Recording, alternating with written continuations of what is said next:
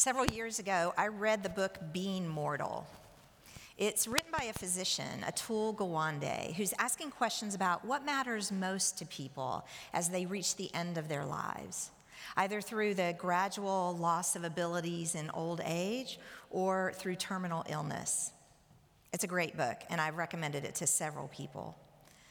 A lot of what Gawande says is intuitive, but when you put it up against how we generally deal with folks as their abilities diminish, you can clearly see the disconnect. The author shares the story of Bill Thomas and Chase Memorial Nursing Home. Bill is a doctor who came to work at Chase.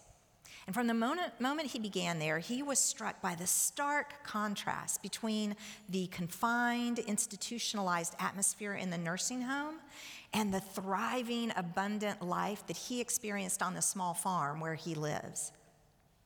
After a couple years of pondering what was missing and how it might be restored, Bill came up with a proposal.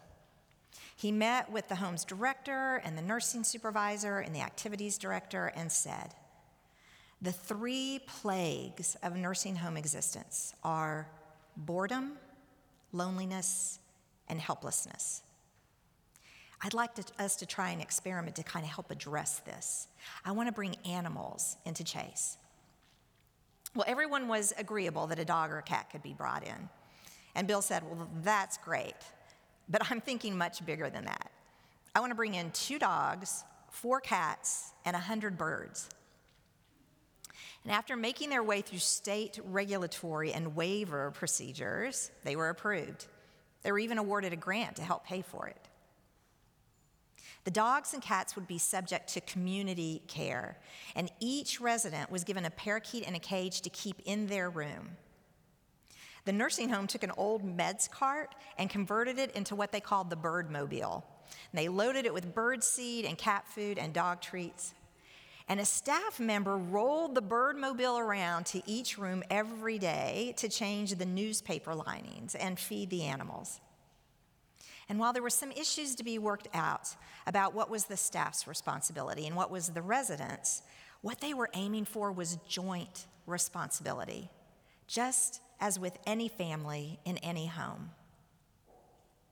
This became easier when the staff saw the change in the residents. These residents had been teachers and small business owners, factory workers and homemakers. They had been needed. Their talents and efforts had served their families and their communities, adding to the tapestry and richness of their lives. Yet when they moved into the nursing home, they were no longer asked to contribute. In fact, they were rewarded for quietly being cared for without making a fuss.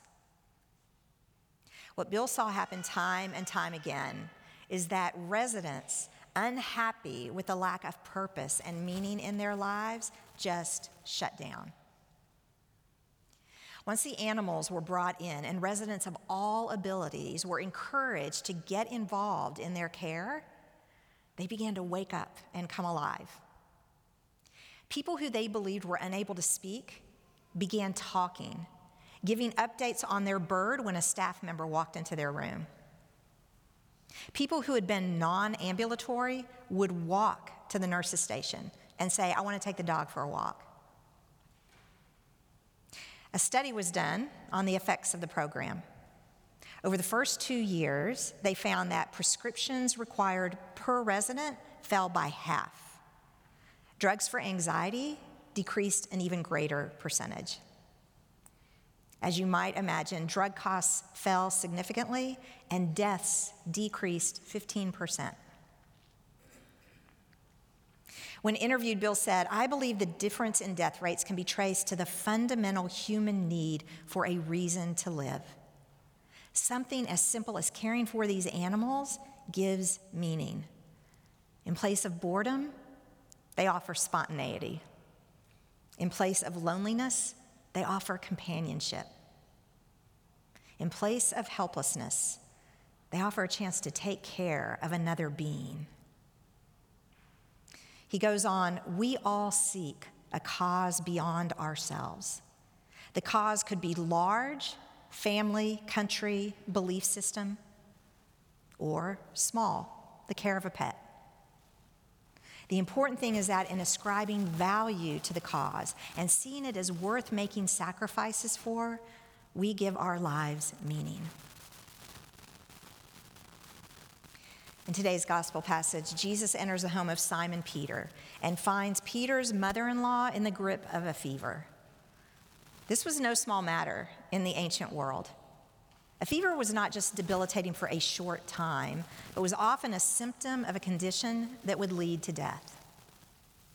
We know nothing about this fever, but we do know that it caused this woman to be unable to be up and about her work. Her role had been taken from her by an illness. The original Greek tells us that Jesus raises her up. Mark uses this word, egero, to suggest new strength that's imparted to those laid low by illness or unclean spirits or even death, so that they may again rise up and take their place in the world. So Jesus raises up Simon Peter's mother-in-law. Now healed, she begins to serve those in the house. Word of this healing, following on the heels of Jesus' healing of the man with the unclean spirit at the synagogue earlier that same day, gets around to the people. And we're told that at sundown, at the conclusion of the Sabbath, they brought all those in need of healing to Jesus right there in Simon Peter's house. Not only that, the whole city showed up and gathered around the door. Capernaum's sick were laid before Jesus. He healed illness and cast out demons by the score. What Jesus knew and what we need to see is that beyond the physical, illness bears a social cost. Not only is a person unable to earn a living or to contribute to the well-being of a household, but their ability to take their proper role in the community, to be honored as a valuable member of the household, is taken from them.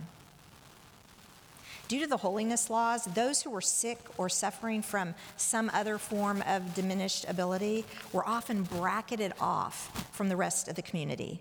They were labeled unclean and were excluded from normal communal activities and roles.